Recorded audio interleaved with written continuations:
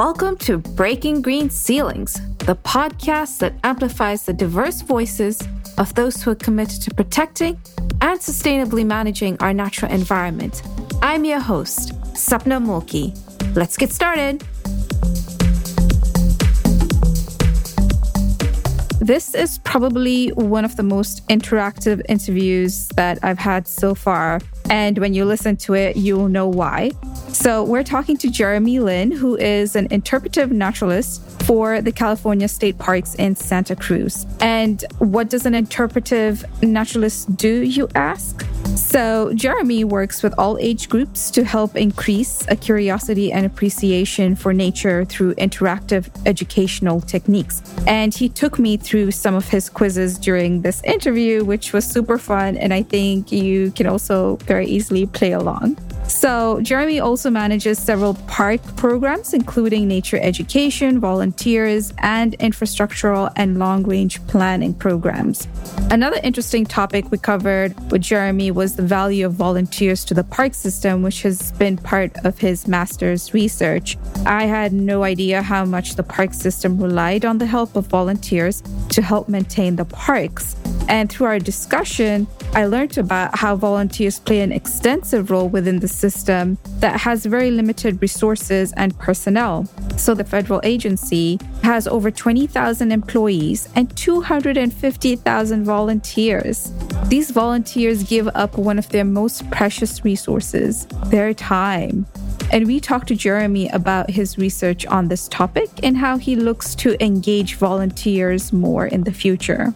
Finally, Jeremy talks about his experiences being a first-generation Chinese American working with the California State Parks and what he's done and seen to improve diversity and inclusion within the institution.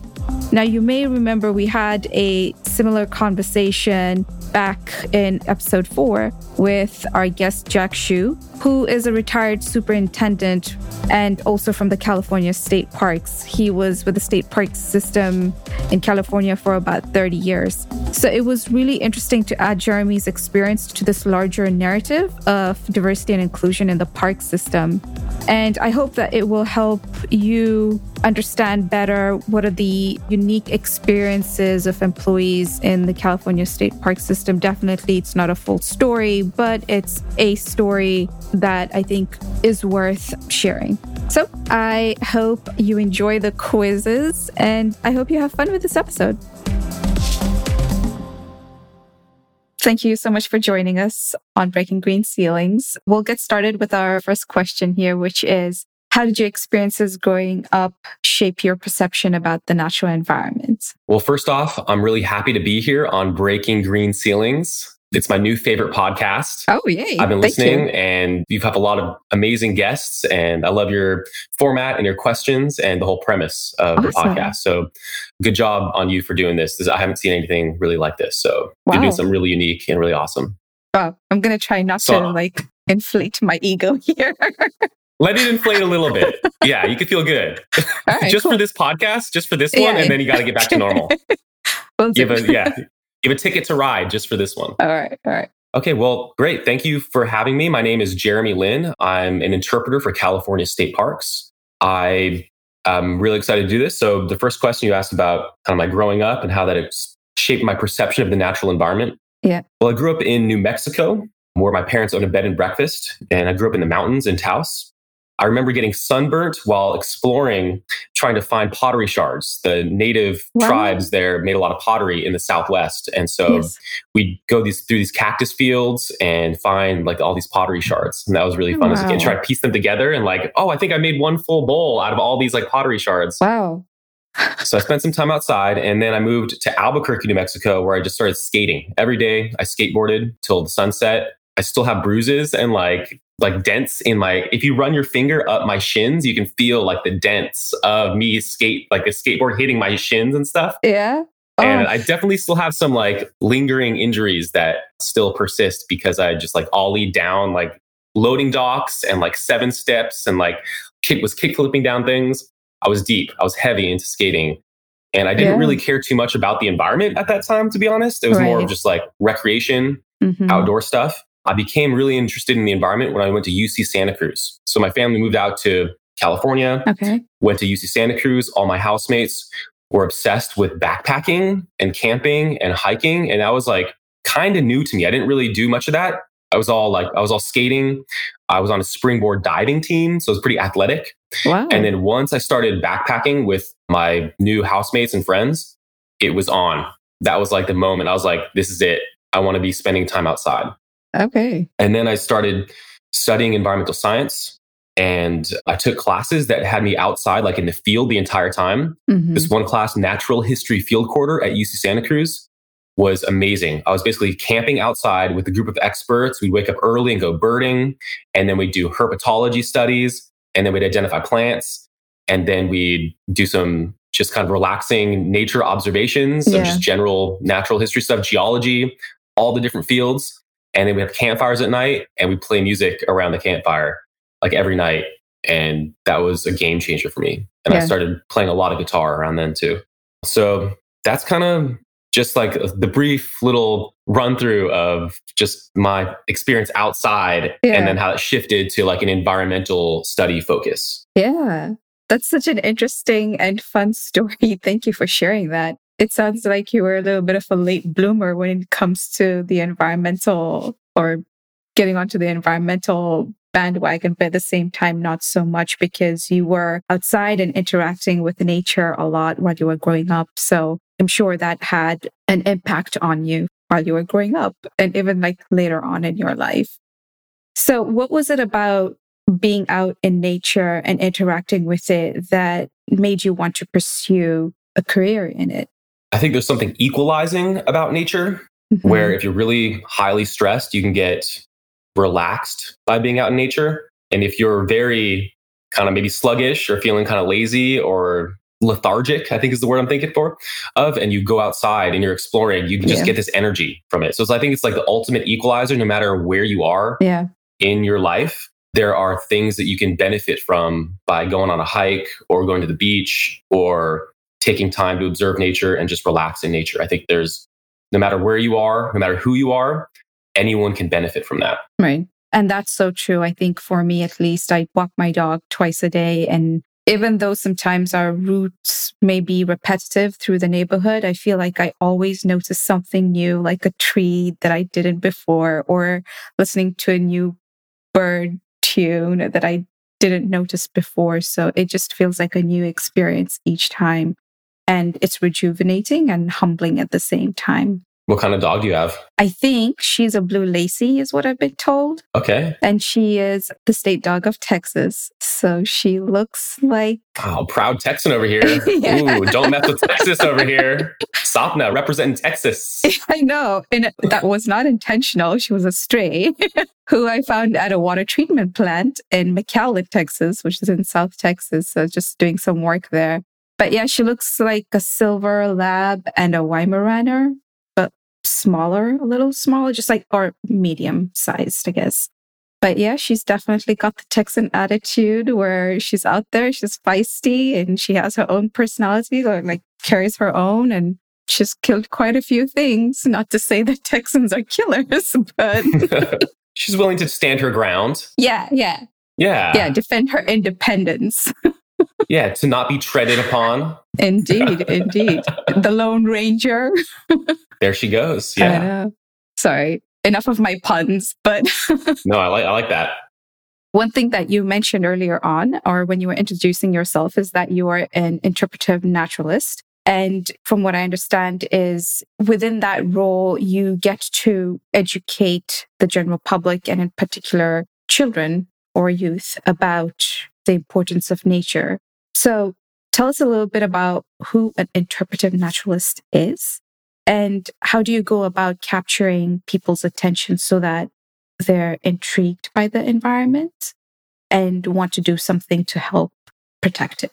Right on. I like that question. Yeah. So an interpretive naturalist essentially brings people out into nature and I guess interprets what's happening. It's not the best term, to be honest. Interpreter. People are like, oh, what language? I'm an interpreter for California State Parks. Like, oh, Spanish or what's up? What language? So that's true. It's not the best term, but it's a fitting term in that I'm making things accessible in nature to the general public. Right. And it's really dependent upon the people that we have coming to the parks. So the first thing that we learn as interpreters is to make everything that we're teaching relevant to our audience. So understanding our audience is number one. Where are they coming from? What's their education level? What's their interest? What do they want to do out there? How can we best make use of their time out there? What are things that we can talk about that are messages from California State Parks and our mission statement, but that also are interesting to whoever's coming to the park, to the public? I think the best way to capture attention really is to just be real with people. Mm-hmm. The traditional way of interpretation, picture this ranger standing next to a campfire with this flat hat that's just like lecturing, talking about nature. That's the traditional kind of standard interpretation that everyone pictures when they think about the park system, national parks, state parks. Yeah. We're moving away from that. So we're moving more towards this kind of largely interactive model where people are participating in nature and exploring and playing an active role while observing different plants, maybe doing citizen science things like identifying different endangered plants or different species that are of concern or just interesting to catalog the different species we have in our ecosystem. So challenging folks to not only be a part of the program, but actively engaging with the program and learning about the park system. Yeah. So instead of them being dependent upon me to be like, all right, well, let me just explain everything for you while you sit there. It's like, all right, here's a magnifying glass. Here's binoculars. Let's go in this together. Let's go find some salamanders, or some newts, some reptiles, and go and hold them and study the biology of these animals as we're there together. But I think of just being real and being a person. I think sometimes there's this wall that's put up of just like this stoic, epic park ranger that kind of have these, idyllic ideals and aren't accessible. They're kind of held up on this pedestal. Yes. And I think being real with people and talking to people, like I'm a person too, and I have faults and personality traits and likes and dislikes, and I'm doing the best I can.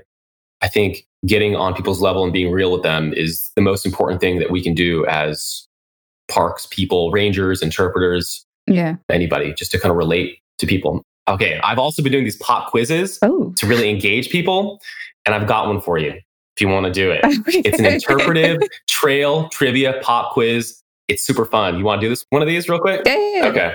So this is kind of an example of how I've been engaging people recently. Okay. I recently did this Earth Day thing. So I was live streaming from the California State Parks, Facebook, statewide, interviewing different interpreters and park staff all across the state. And it's a climate action was the theme.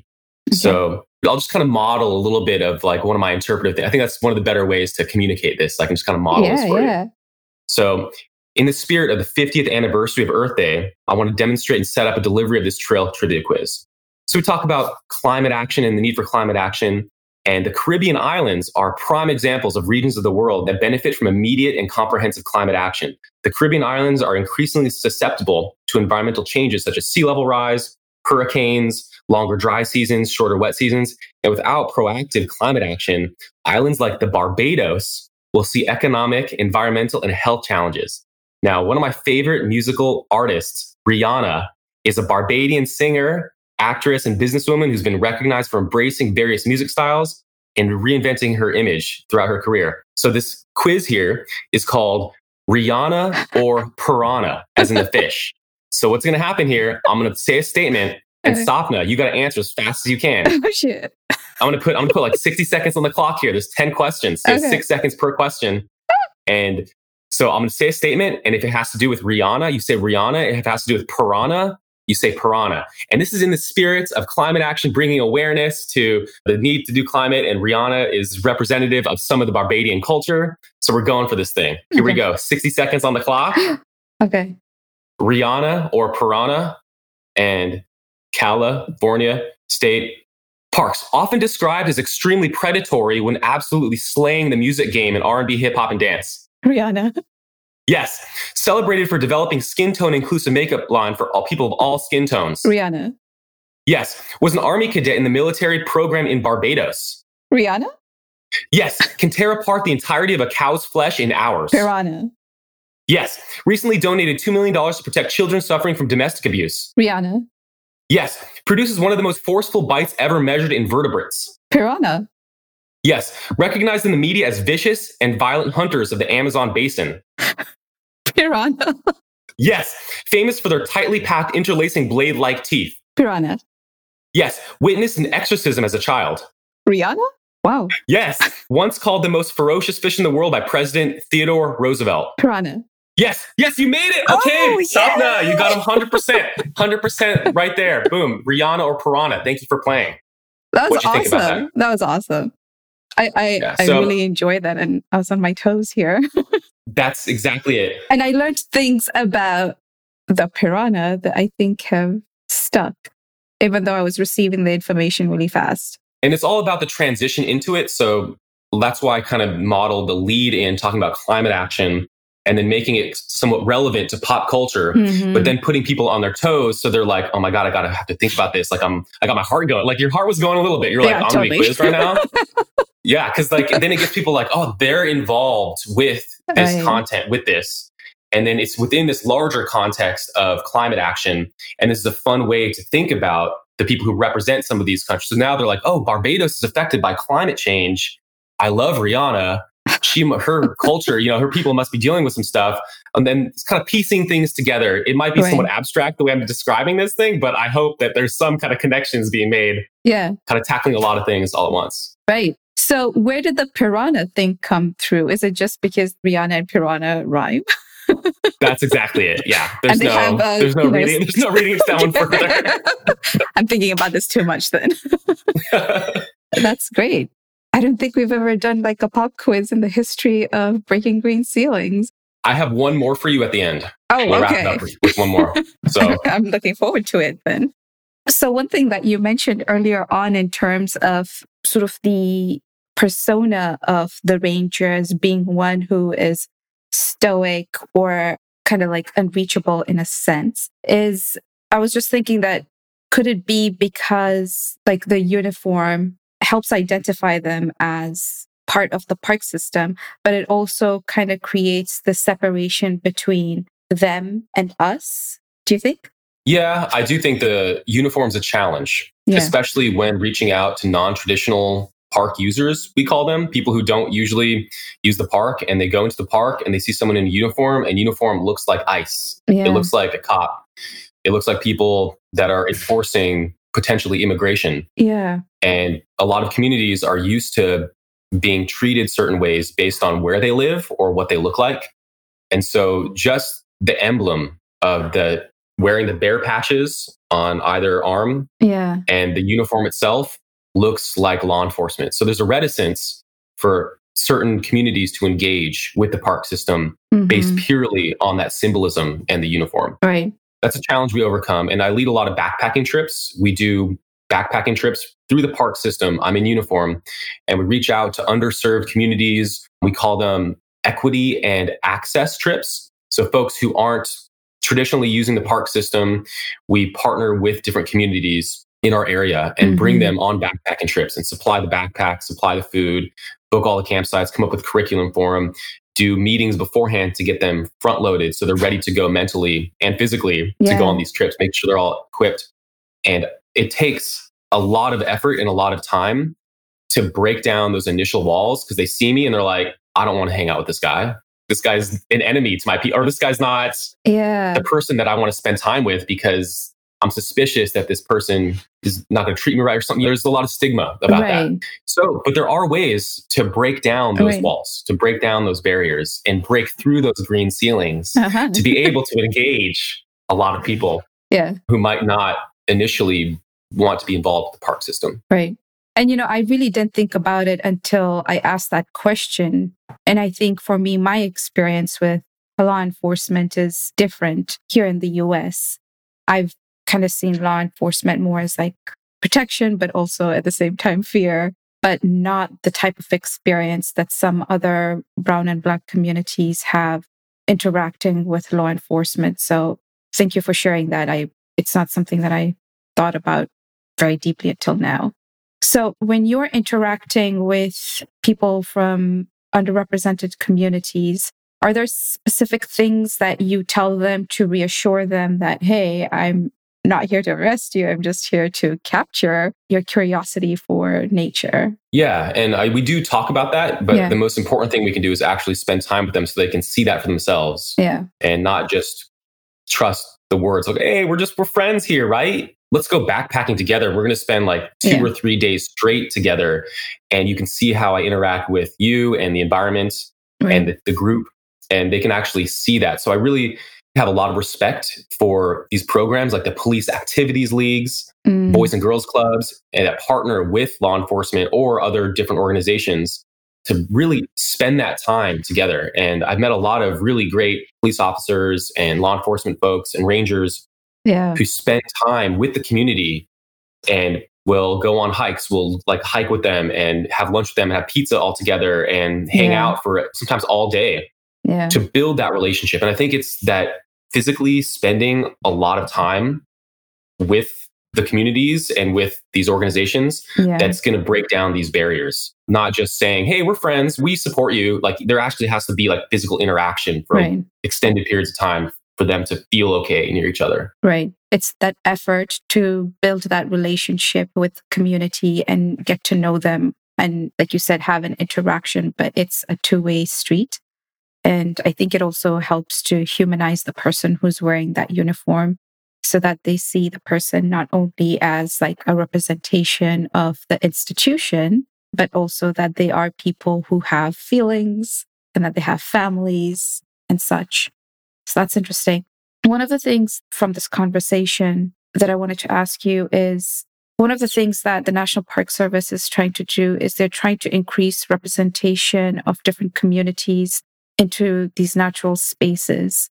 Are there any specific efforts, or rather the question is, how do you do targeted outreach to these communities so that they're interested in coming into the parks? You mentioned the programs, but how do you recruit these people? Yes, that's a great question. And oftentimes it's coming up with personal relationships in these community leaders that really binds our organizations together and creates the partnerships. For instance, I work at Rancho del Oso, which is part of Big Basin Redwood State Park in Santa Cruz. And so near my park, there's this little town called Davenport. It's a little beautiful coastal park. And the Davenport Resource Service Center is funded and is operating to kind of provide services for lower income folks or people who aren't gaining a lot of benefit from other community services. So it's really there to... And so I've been able to meet these people personally because we're physically close to each other. And I've made connections with the director of the Davenport Resource Service Center and their employees because I see them sometimes at the park or we're just in the general area, see each other at the post office or something like that. We get to talking and we start building that personal relationship between myself and the leaders of these communities. And that's the foundation for which we plan to build these trips and build these connections with their youth and with the other members of their community. So I really think that I'll kind of emphasize it again. I think there's got to be these prolonged kind of physical interactions with these people. Super hard now that there's the COVID-19, like social distancing and shelter in place. But I think that any way that you can actually interact for longer periods of time across communities, that's really where the main partnerships are able to be built. And then there's reaching out. We'll reach out to Title I schools that are like free and reduced lunches in California. There's schools categorized as Title I. I'm not sure if it's a federal thing, but we'll actively reach out to schools that have predominantly lower income students. And we'll say, hey, teachers, we want to fund your field trip to the park. We'll pay the bus. We want to interact with your kids. We do these virtual field trips, these distance learning field trips where I'm like, kind of like now I'm like in front of an iPad and I'm zooming into them or like Facebook Live. And then I'm like, hey, how's it going, everybody? Welcome to the park over here. You guys have any questions? My name is Jeremy. Here's my pet snake, my live snake that you can see. And they're like, oh my God. I'm like, oh, if you want to come to the park and meet my snake, that's great. And then all of a sudden there's this connection that they have and they can ask me questions. They say, hey, how old are you? Or whatever. And I go, how old do you think I am? Like we could some banter. And we gain this connection through technology. And then they physically come to the park. And the moment they get off the bus, they're like, oh, it's Jeremy. We know him. We've been excited about it. We've met, last week over. And so then there's that actual physical connection between myself at the park, who's representing the park system, and this community that doesn't really engage usually with the park system. And then boom, we're connected. And there's a meaningful connection. And it's not just this come to the park. Welcome. You okay? Great. Yeah, have fun. It's like this. It's a bond. Right. At that point. It sounds like a very purposeful and intentional effort to create the bond that you just mentioned. So one of the goals that you have is to create that bond. Are there any other goals that you have in mind when you're interacting with students or with adults? And are the goals different based on the demographic or the age groups? Yeah. So I talked to Jack Shu on the phone for a while after I heard him on your podcast. Yeah. Shout out to Jack. He is one of my heroes. Yay. And thank you, Sapna, for connecting us. Of course. Jack is a former superintendent for the California State Park System in San Diego. Mm-hmm. And he's a career parks person. He's amazing. Chinese American, amazing guy. So we were able to connect, and we were talking a lot about the different philosophies of providing programs to different people. Mm-hmm. And there are certain ways to have an overall philosophy and focus for different groups. One of them is a natural resources centric focus for providing services. So that is, people come to the park and you're entirely focused on talking about the natural resources and leave no trace ethics and crumb clean and natural history and conservation and sustainability and the history of the park system. And then another philosophy for educating folks and interpreting is a community centric. And that's where you're looking into the community to see what their values are first, and more designing your curriculum and your focuses on what is important to that culture or that community. And I would argue that we like to do both within the state park system. Mm-hmm. Is we're focused on protecting our natural resources, but we're also making it relevant to the communities and the different individuals that come. So different age groups, different people. I tend to start very slow with getting deep into the nature facts and the science. I like to welcome everybody to the park, the Maslow's hierarchy of needs, if you're aware of that. Yeah. Making sure that they feel safe, they know where the bathrooms are, they know where the exits are, they have water, they're warm, they've got everything they need. And then starting to build with fun activities. Mm-hmm. So it's safe, and then it's fun. We're doing play some games, we're enjoying a hike, we're joking around. And then I hit them with all that science they didn't know was coming. Like right when they're like, oh, this is great. This isn't like school. This isn't heavy at all. I'm just so casual. This is amazing. And then I'm like, boom, let's talk about like niche theory and stuff like that. And let's talk about like keystone species and ecosystem function. Right. And they don't even realize. They're like, oh my God, I learned so much I didn't even know. Yeah. So I think that's the progression. First, it's safety, and then it's fun. And then they're just so naturally curious about things that it's not even really me teaching them. It's them kind of pulling the information from me and me guiding their curiosity to understand nature better. Yeah. You have this personality and this energy of an educator. I'm just imagining even being like in one of your backpacking groups. Like, and I'm just like, oh my gosh, I need to join him. Have you always had an interest in wanting to educate and, I don't know, just have this kind of personality where you want to build a relationship with people and educate them at the same time? How does that come about? I've always been like the little leader of my like group of kids, of friends growing up. Oh, yeah. I was like the oldest. I have a little brother, and then we had neighbors living next door and then across the street, and they had multiple kids.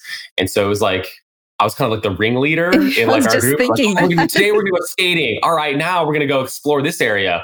Let's go to the trampoline gym next. Let's play some laser tag. So it's kind of like me learning how to, like I started kind of at a young age. We were kind of like a latchkey family. My mom worked her butt off. Mm-hmm. So shout out to my mom. Shout out to mom. Oh my God. Shout out to moms everywhere. Yeah. Stop that, even your mom, everyone's mom. So my mom was amazing in supporting us. Then she's also very ambitious professionally, and she went to medical school pretty late in life. So she was working her butt off, supporting us. My parents were separated. My dad was living on the East Coast. We were living in New Mexico. Wow. And we were kind of latchkey kids. So we knew how to cook our own dinners at like age 13 and stuff like that. Like she was around, like she was obviously like people would come and check on us. She'd be with us. But there were some occasions where we would have to be like cleaning the house and making sure everything was all set in place for when mom got home, because she was kind of tired, you know, good like kids. So I was able to kind of lead our little group of people and support them. And we had a lot of outdoor activity and a lot of fun, play a lot of games. So I've always been kind of a very social person, working with people. since I was really, really young. Yeah. And I was always a wild little hyper ADD kid. It sounds like you were directing that into constructive activities, like skating I and hope so. breaking yourself. Sometimes. Let's be real, not all the time. Yeah. You are only human, so it's understandable.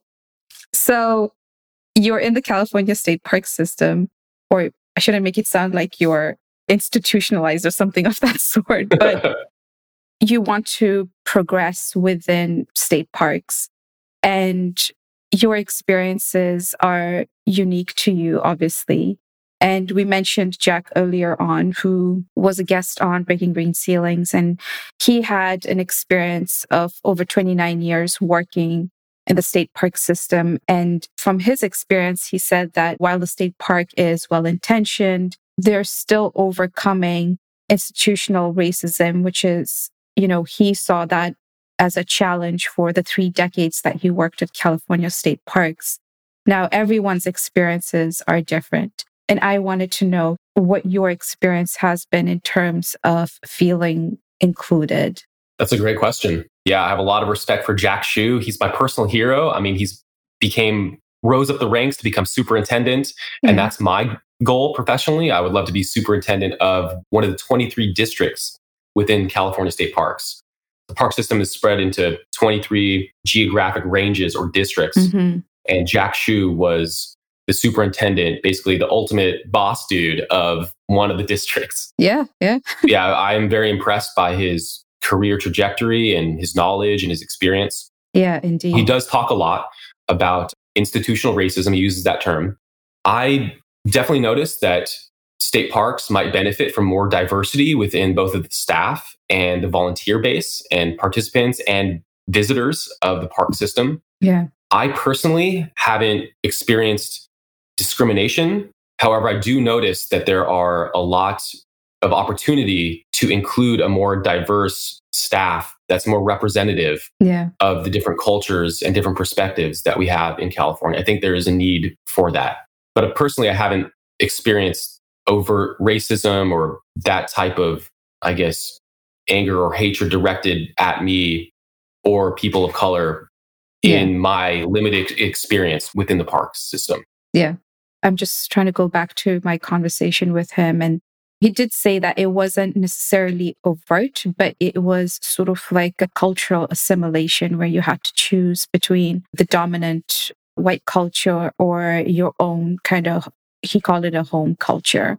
But that's something that I think is not necessarily just unique to state parks, but just in any organization that has a dominant culture, right? He said also it's not necessarily a bad thing, as in the culture of an institution, because that's what grounds the institution.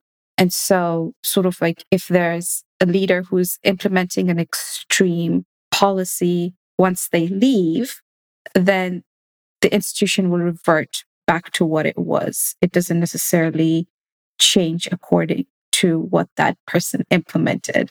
So it could go both ways, essentially. And I think based also on what I've read online about National Park Service and diversity and inclusion, they are recognizing that they do need to have a more diverse workforce. And they do recognize that they do need to help more diversity into the national parks. So it's not like they're blind to it. So I think that's a good first step. Yeah, absolutely. And I want to give appreciation to state parks and a lot of the partners for creating these programs that are really geared towards increasing diversity and access in the state park system. Right. And one of these are the ones I was talking about. It's called the Kids to Park program, where we pay for buses from these Title I schools and non-traditional park users. The biggest obstacle for people visiting parks is usually the cost of transportation to get there in these school field trips, because sometimes they're not going there at home. And so there's a lot of amazing programs that are increasing the equity and access programs. Similar to the backpacking trips that I lead, where we're reaching out to these non-traditional park using user communities and underrepresented communities. Yeah. So I think there's a lot of really positive headway being made. Exactly. Currently. And I think that's sort of the takeaway for me is that there is an effort that is being made through the programs that you talked about. And Rome wasn't built in a day. So it's going to take very many years to sort of unlearn and undo some of those harmful practices or systems that have been put in place over several decades, right? But I do appreciate the effort. And I think the state park system is sort of integral and critical to our community as a whole. So I definitely do appreciate it. So one of the things that you are, in terms of like your career progression is that while you do work at the state parks, you also are in grad school and you're focusing on evaluating the impact of volunteers serving in public lands, which I think is a very interesting topic. Would you mind telling us a little bit about why you're interested in the impact of volunteers on public lands and why you decided to kind of use grad school as a way to focus on this issue? Great. Yes. Wonderful question. Good news. I am graduating next month. Awesome. My thesis defense was approved and my thesis paper was finally approved. Congratulations. So it's smooth sailing. I just have some paperwork, some formalities, and my degree going. So awesome. That's feeling pretty good. Well, I've got a question for you. So do you have a favorite park or green space? Gosh, there's so many. Yes, I do. Picture that in your mind, and let's have our audience do that too. Audience, picture your favorite park or green space or where you like to go in your mind. Now think about the different needs that green space might have in terms of if the trail needs to be maintained, if trash needs to be cleaned up, if there are any species of concern, flowers or different animals that are protected, if there's any catastrophic natural disasters that come through or windstorms or floods, who's kind of going to be fixing that? Are there any rules enforcement? Can people just camp anywhere, like on the trail? So the reason I'm bringing this up is there's just a ton of management needs for our green spaces and our public lands in this country. And there's about 60 to 70% of our lands are public lands in the United States, whether that's like a national forest or a state park or a national park or a Bureau of Land Management, Department of Interior, county parks, city parks, special jurisdiction parks. Wow. It's like 60 to 70% of the land in the United States is a public land. So with all of those, we're all kind of picturing our little spots that we like to go to. On this broad scale, there are tons of parks and public lands that need management. And so who maintains that space? Which agency and organizations are actually protecting the natural cultural resources, keeping it accessible, maintaining the campsites, packing out trash, maybe putting a porta potty in places that need to kind of areas that need that. Yeah. So I truly believe that the future of our public lands and our green spaces are dependent upon the communities living near and around those parks. So I think that it's up to the community really to play an active role in preserving and sustaining these parks. And so that's a pattern that's persisted within the national park system and definitely the California state park system. Just within the Santa Cruz district parks, we have 30 parks. Some of them are beach units. We have different backcountry parks. We have about 750 long-term volunteers that are just long-term throughout the year, 750. And that's not including the short-term work project volunteers. So we've got all these volunteers that are taking care of many aspects of the park system, visitor services and trail maintenance and habitat restoration. Tons of things are being done by volunteers. And when I saw this, I wanted to study exactly how they're impacting the public land system. And a lot of that's not really being measured or taken into account in these large management plans that are happening kind of on a larger scale. These long-range planning documents aren't really taking into account the impact that volunteers have, I thought. So I did a lot of interviews and I did a lot of surveys and found that the volunteers are having major impacts on our public lands, especially the California state park system.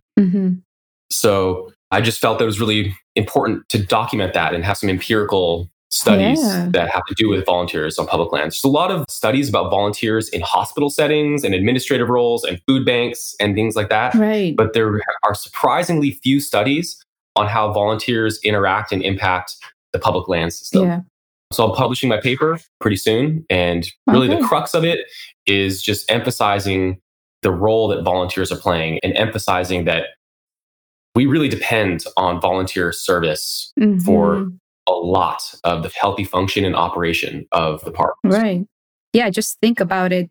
You have a limited or a finite budget, and you can only employ a certain number of people to protect or to take care of the public lands that we do have. They're obviously not going to be enough. And so, yes, depending on volunteers to help be a part of that, I guess, community, it makes complete sense because they're volunteers. So you're not necessarily paying them, but they're providing you a labor of love in a sense. And they're helping fill up the gaps that the National Park Service sometimes cannot fill, right? Absolutely. And it's hard to picture them having additional stimulus packages to support public lands in this environment that we're in right now. Like, especially with COVID, they're not like, oh, we're going to prioritize protecting our public lands now. No, they're looking for public health solutions. They're supporting the people that really need to survive amidst this. Yeah. So it's hard to imagine that in the future, there's going to be all these stimulus packages that are benefiting public lands. So I think now more than ever, it's important to validate the work that volunteers are doing and also support their work. Yeah. Also, volunteer work, there's a saying that we have in the state park system. There's free like lunch, and then there's free like kittens. And so some things are free like, oh, I'll take that free lunch. Yeah, I'll take that money. I'll take that grant or whatever. Like, that's free. That's great. But free like kittens. Yeah. I'm petting my little cat behind. Oh, okay. His name's Potato. He's pretty cute. Potato. He just seems around. Like a potato. Okay. That's a very, very cute name. But free like kittens, you can take a kitten for free, but that has a lot of implications for the cost of upkeep and taking care of the kittens and shots and food and shelter. Yeah. So volunteers, I don't want to really compare them to kittens too much, but in this analogy, they might be compared to kittens in that they need management, they need training, they need uniforms, they need to learn how to use the tools, they need support. If they run into issues, they need to get support from the park system to back them up if they had an encounter, a negative encounter with a visitor. They're primarily positive encounters, what I found. But sometimes there's some issues that arise in working with people in the park system. Yeah. And so really it needs to be baked into the budget of incorporating volunteers as part of these management plans. Yeah. No, that makes a lot of sense. And I look forward to reading your paper. So now that you're done with grad school, congratulations again. It's quite a feat that you've accomplished. I was running on fumes towards the end of grad school. So. All right. Yeah. What'd you study? Sustainable International Development. Awesome. Of course you did. Stop that. That's awesome. Yeah. Good times. But now that you've graduated and you're also still progressing in your career, what advice do you give to other people who are looking to pursue a career in education or in environmental education, because that's what you do, and also just like working in the park system? So advice for folks who want to get involved in the environmental field? Yeah, sure. Is that it? Okay, yeah. But if you have any specific advice as far as like your expertise goes. Whenever I talk to young people who are in high school and college, I always tell them to get internships. Mm-hmm. That's what it takes really now to excel, I think, in any field. I'll make that argument. I think in order to really get a leg up in most fields, getting internships and getting positions of responsibility, even part-time jobs when you're still in high school and still in college, are extremely valuable, because once you are ready to graduate, you actually have this work experience and references. Most importantly, references, the people you know, are really important to giving you that boost into actually getting a paid job in the field of your choice. And I think that's very true in the environmental field, because some of this stuff is very specific. If you are able to get an internship, say at a farm or a garden, then you understand the natural processes and biological processes of growing food and the day-to-day operations. You can understand that. So once you get out of college, you're graduating, you have this direct job experience that you can list as a reference and lean on to actually get you into the job market. And internships are like the best. They are. I mean, I can't speak for all of them, but if you're able to get a really sweet internship and you make a commitment to being there and working really hard. It is rewarding and sometimes life-changing. I had this internship on a farm where I was taking care of ducks and chickens and pigs. And I got to press wine. They had little vineyards. So I was like using one of those old school wine presses, like these big like wooden barrel things that are like 7 feet tall with the big metal ratchet. And I was like ratcheting down. We filled it up with all the grapes. And I was like ratcheting this thing down and all the grape juice wine was just like filtering out of the sides into this big basin. So cool. And then we put them into wine bottles. And that was just an experience that I would love to even have now. And I'm not in really a position to be an intern. And there's an opportunity cost for sure. Yeah. You could be hanging out with the homies. You could be doing some other stuff. You could do some sports. You could be going on some dates or whatever. You can do all that too. But I think carving out some time to get experience in different fields to help you figure out which direction you want to go is extremely valuable. And oftentimes you have to get like multiple jobs. That's what I had to do out of college. Like I couldn't just, I had one job now that I'll just have my job. It's like, no, I have 2 jobs at least. And then like some side hustles going on to be able to make ends meet by doing what I love to do. Yeah. So I think the current job market might benefit workaholics or people who just like are able to do a lot of different things and work a lot. Yeah. So maybe adding on to that is practicing ways to decompress from stress. Because I think the human is an amazing animal who's able to go do really high stress things. And then through mental work and through awareness of body and self, you can calm yourself down to really get the rest you need in sometimes minimal amounts of time. I mean, we definitely need plenty of rest, be healthy. But I've practiced being able to do crazy things like lead backpacking trips for a few days where it's very intense with people and nature and physical activity. And then coming home and meditating a little bit and having a practice where I can bring myself down to a more centered place. That's valuable for being able to do all the work that I just told everyone to do. Yeah. Yeah. And it's really got to be purposeful. You have to make that effort to center yourself. You have to make the effort to find those internships. That's one of the really good advice that I got from Alison Ormsby, who's also your advisor for grad school. Yeah. She told me earlier on, just get as many internships as you can and don't be kind of idle during the summers. And I think in volunteering, that definitely helped build character, resilience, and helped me get a better idea of what I wanted to do once I graduated. Shout out to Alison Ormsby. Shout out. Alison, I think you're going to listen to this one. So we just have a lot of love for you. Indeed. Thank you so much. And Alison connected us too, I believe, right? Yes. Okay. Yes. Yeah. So people like Alison, you are amazing and we love you and wish you the best. Yes. And thank you. Yeah. And she was also a guest on Breaking Green Ceilings. She was part of our launch group. And I think that people like her, I consider them as just strong allies who are genuinely committed to the success of those who they're mentoring. And she's been sort of like my guide even after I graduated. It's been almost 15 years and we're still in touch. And we presented at a conference in Kentucky like 2 months ago. So she's always kind of like looking out for me. And I really appreciate that, right? She's like my academic mother. I don't know what the word is. Yeah, totally. But I think people like that are fundamental to your success. And now you have Jack Shu, which is awesome. I'm so glad I was able to help get you two connected. And I think now as you're looking to make your way to becoming a superintendent, having Jack's experience to kind of not necessarily, to just inform you on how you can make your own path, I think is critical at the end of the day. So, yeah. All right. Well, we are at the point where I just shoot some questions at you. It's sort of my version of a pop quiz. Yeah. And then I have one more for you if you're into it. Yeah, totally.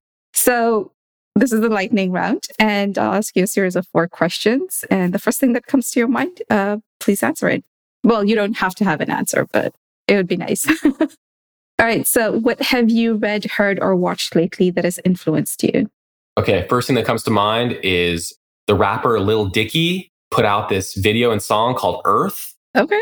And I enjoy this for a few reasons. One, it's like a really catchy song, but two, he incorporates kind of pop culture ideals into a climate action message. So it's really enjoyable to watch, even without being like, oh, I'm looking for like a deep, heavy message about how I can like save the planet. Yeah. It's enjoyable to watch for that ways. And then if you like really look into it and hear what he's talking about, it's all positive about saving the earth. Really great. Lil Dicky. All right. Yeah, we'll include the links in the show notes. The other thing is this book that I'm been telling everyone about, and some people are sick of hearing me talk about it, but it's this book called Eager. It's The Surprising Secret Life of Beavers and Why They Matter by Ben Goldfarb. Ben's writing is just like poetic, but it's also based in empirical studies and science. And essentially, beavers are the architects of North America, and their populations are dwindling. And if we support their populations, biodiversity will increase, water storage will increase through the dams, ecosystems will be healthier. You have these keystone species surviving more. We need to bring back the beaver. Yeah. Thank you, Ben. Shout out to Ben Goldfarb. Read that book, Beavers. Yeah. Or it's called Eager, The Surprising Secret Life of Beavers. Eager Beaver. I'll definitely add that to my Goodreads list. Call me when you read that. We can talk about it. Okay. It's amazing. Will do. What is a personal habit that has helped you significantly in your work? I brushed on this briefly, but meditation is really important to me. Yeah. Especially with the high stress of everyday life. Even just living nowadays, I think is stressful. Even just trying to wake up in the morning and like get out of bed is stressful. And even like trying to lie down and go to sleep, it's like stressful. There's like so much doom right now. Yeah. So I think that consistent meditation practice is really good. And I want to specifically outline Vipassana meditation as taught by S.N. Goenka. I've done multiple 10-day sits, all silent meditation, and several 3-day sits of meditation. And it's just the principle of just deep meditative practice and seeing yourself and the world kind of in a more realistic light, more objectively, and staying positive through that and understanding what power you have to kind of make positive changes in your life.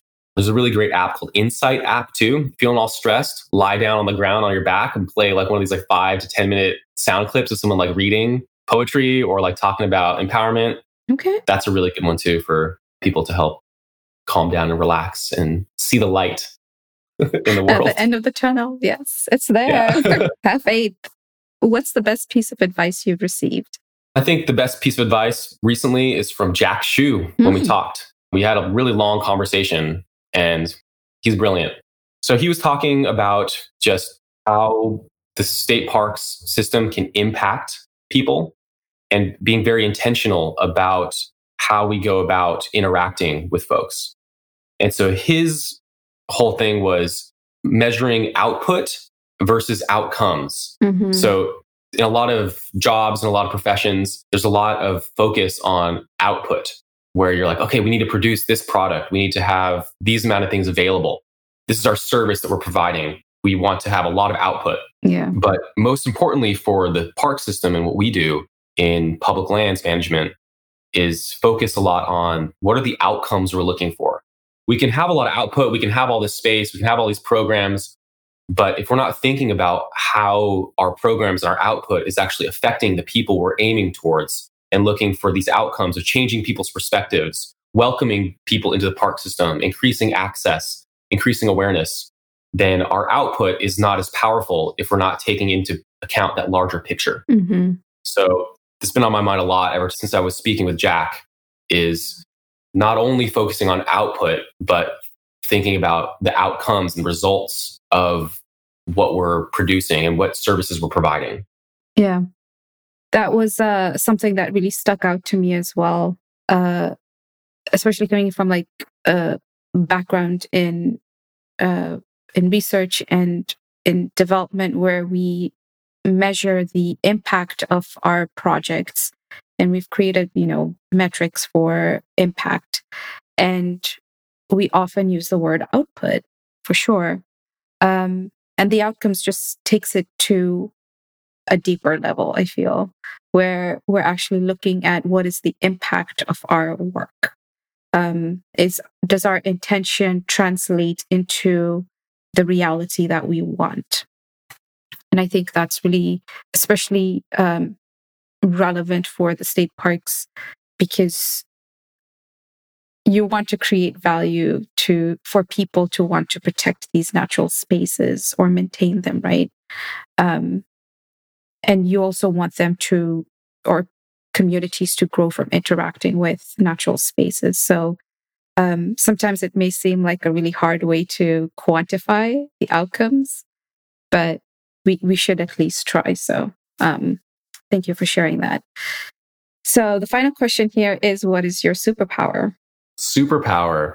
Well, I think recently I've realized my superpower might be my ability to improvise and adapt, especially with kind of our changing systems within the park system, adapting to shelter in place orders and COVID mitigation stuff, adapting our programs to be able to still engage with visitors and people. I'm kind of using technology for that.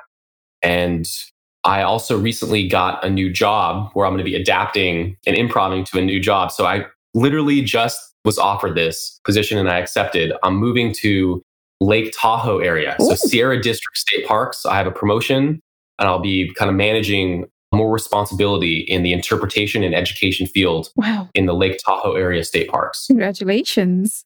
I think one of my superpowers is ability to adapt to new situations. At least I hope. I haven't been there yet, so maybe I'm jumping the gun on this one. But I think I'll be able to adapt well to a new situation and be able to continue to provide services to the public. Yeah, I think so too. That's wonderful news. You've been giving us lots of wonderful news throughout. Yeah. So we've reached the end of our conversation here. And do you want to do the pop quiz now, or? Let's do it. Okay. Let's do this right now. Okay. So I won't give too much of a lead into this one, but this is, in short, educates about salmon. Okay. So salmon, the fish that swims in the stream. So this game here, Sapna, is called Salmon or Samuel L. Jackson. Samuel L. Jackson is the famous actor in many movies. Pulp Snakes Fiction. on a plane. Snakes on a plane. Snakes on a plane. Yes. That's him. Okay. So you know. All right. And salmon are the family of fish, salmonids, that live and spawn in streams and go out to the ocean, etc. Mm-hmm. Okay, salmon or Samuel L. Jackson, 60 seconds on the clock, and California State Parks played the French horn and trumpet in middle and high school. Samuel L. Jackson. Yes. Eats insects, plankton, eels, squid, and shrimp. Salmon. Yes. Became vegan for 4 years for health reasons and lost 40 pounds. Wow, Samuel L. Jackson. Yes. Can jump 12 feet out of the water. Salmon. Yes. Agreed to play Mace Windu in Star Wars before even reading the script. Samuel L. Jackson. Yes. May lay up to 5,000 eggs while spawning. Salmon. Yes. Who said, and I will strike down upon thee with great vengeance and furious anger those who attempt to poison and destroy my brothers. Samuel L. Jackson. Yes. Migrate to the ocean and back to fresh water to lay eggs, also called anadromous. Salmon. Yes. Can swim up to 36 feet per second. Salmon. Yes. Held hostage as college's board of trustees to demand school policy reform. Samuel L. Jackson. Yeah, that's true. That's crazy, huh? Return to the same stream they were born to lay eggs. Salmon. Yes. Majored in marine biology, then switched to architecture before acting. What? Samuel L. Jackson. Yes. Yes, yes, yes. Wow. Got it. Okay. Wow. Sapna, you nailed that one 100%. It's you. I know them well. Both of them now. You're a Sam Jackson expert now. But he's pretty crazy life. Like when I was researching, I was like, no way. He held his hostage his college's board of trustees to demand school policy reform. Yes, I actually learned that in some YouTube documentary. I don't know, but he's an amazing actor and person. I think he's one of the highest paid actors in Hollywood, right? And at one point he was the highest paid. Yeah. And he's been around for a long time. Both him and Salmon are pretty cool. They are. They are. I agree. 36 feet? They can swim 36 feet per second. 36 feet per second. That's amazing. Yeah, when they're really going. Yeah. Yeah. Probably not from a standstill. Probably like they're measured as they're already moving. Yeah. That's so cool. Amazing.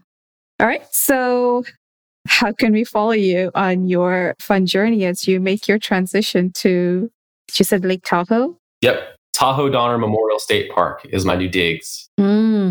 So California State Parks on social media, all the socials.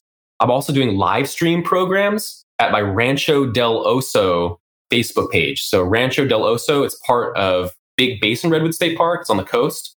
And I play a lot of guitar. So I'll do like a little guitar song, play some music, get everyone all juiced up, all ready to go, all revved up. Yeah. And then I talk a lot about the kind of flowering plants happening right now because we're in wildflower season. So I identify a lot of plants and their adaptations and pollinators.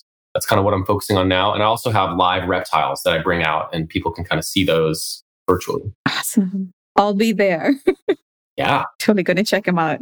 All right, great. Well, is there anything else you would like to add? I want to thank you, Sapna, for interviewing me. I thought this was a really nice conversation and I'm excited to be here. And I think what you're doing is amazing and keep at it. And I'm honored to be a part of this. Well, I'm honored that you are part of this process, I guess, this movement that we're trying to build. And thank you so much for sharing your story and also for pop quizzing me. Yeah. That was fun. I guess I have one more thing I want to share. Sure. I was thinking about one thing I want to add would be to kind of give people the benefit of the doubt nowadays in this really stressful situation. I've had to deal a lot with that when I interact with people who want to use the park system and they're pretty agitated and they see me back there and they're like, this is my backyard and I always use this and now I can't do it. I think it's important nowadays to ease up on some of our blame that people are throwing around sometimes. Like, it's your fault, it's our fault. I think it's really easy to cast blame and it's a little bit harder, but necessary to understand that people are generally coming from a place of positivity and want the best for themselves and their family and also the United States. Yeah. And in this era of people like kind of tearing each other apart, it's so important for us to realize that people ultimately care a lot. And that's why they're arguing and fighting, not because they really hate each other. It's because they care a lot. Yeah. I had this interaction at the beach the other day and I was body surfing a little bit and I ran into my friend and we were sitting there social distance, but we were allowed to be there. The beach was open and I was body surfing and I was talking to him and there was like a family behind us. And so people walked by and this woman thought that we were having a party because it was like us sitting there and then kind of behind us, there was like another family. And so she just started reprimanding us for having a party, accusing us of spreading the virus.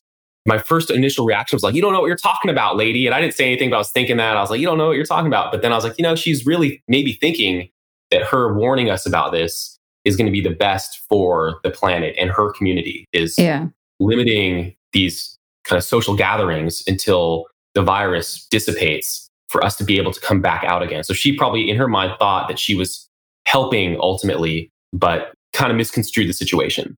So instead of me getting all angry and self-righteous and like arguing, I just waved at her, acknowledged that I heard her, let her go on with her walk, and then process that as her trying to do the best.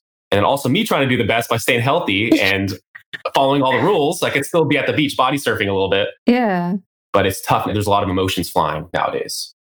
Oh, yeah, for sure. Thank you for reminding us about that because with the protests that are happening and everyone just, for the most part, where our anxiety levels are really high right now, we want this to end. And we keep asking ourselves, when is this going to end? But we don't know. And I think it's that sort of like the uncertainty of the situation and the severity of making one misstep could end up taking your life. So yeah, thank you for sharing that. And I really hope that those people who are quick to want to reprimand others take a step back and ask themselves, what is going on here? And should I do something about it? Or like, what can I do to really understand the situation better before jumping into conclusions? I think that's another important thing to do because then it turns into like a barbecue Becky kind of situation. Yeah, we don't need any more of those. No. Anyways, well, thank you again so much for this wonderful conversation. I learned so much and I think your story is so important for other aspiring environmentalists and your story means a lot to me. So thank you so much for sharing. Great. And let's shatter those green ceilings. Yeah. You should be my spokesperson. I'll be your hype man. Yeah. Just zoom me in when you need a little hype and I'll just hype up. Yeah. Have you on speed dial? Wait, Jeremy, hype me up. Cool. All right. Well, thank you again. And we'll definitely be in touch. Hey all, thanks for listening to Breaking Green Ceilings. If you'd like to hear more episodes with change-making environmentalists, head on over to watersavvysolutions.com/podcast. You can find me online on Instagram and Twitter. And as always, if you love the show, please don't forget to subscribe, rate, and like on iTunes. You can also sign up for my newsletter to find out when new episodes are available. And please do share the podcast with your family, friends, colleagues, and whoever you think will be inspired by the wisdom of our change makers. I always welcome feedback, so please do feel free to reach out to me. My contact information is also on watersavvysolutions.com. Until next time, keep breaking through those green ceilings.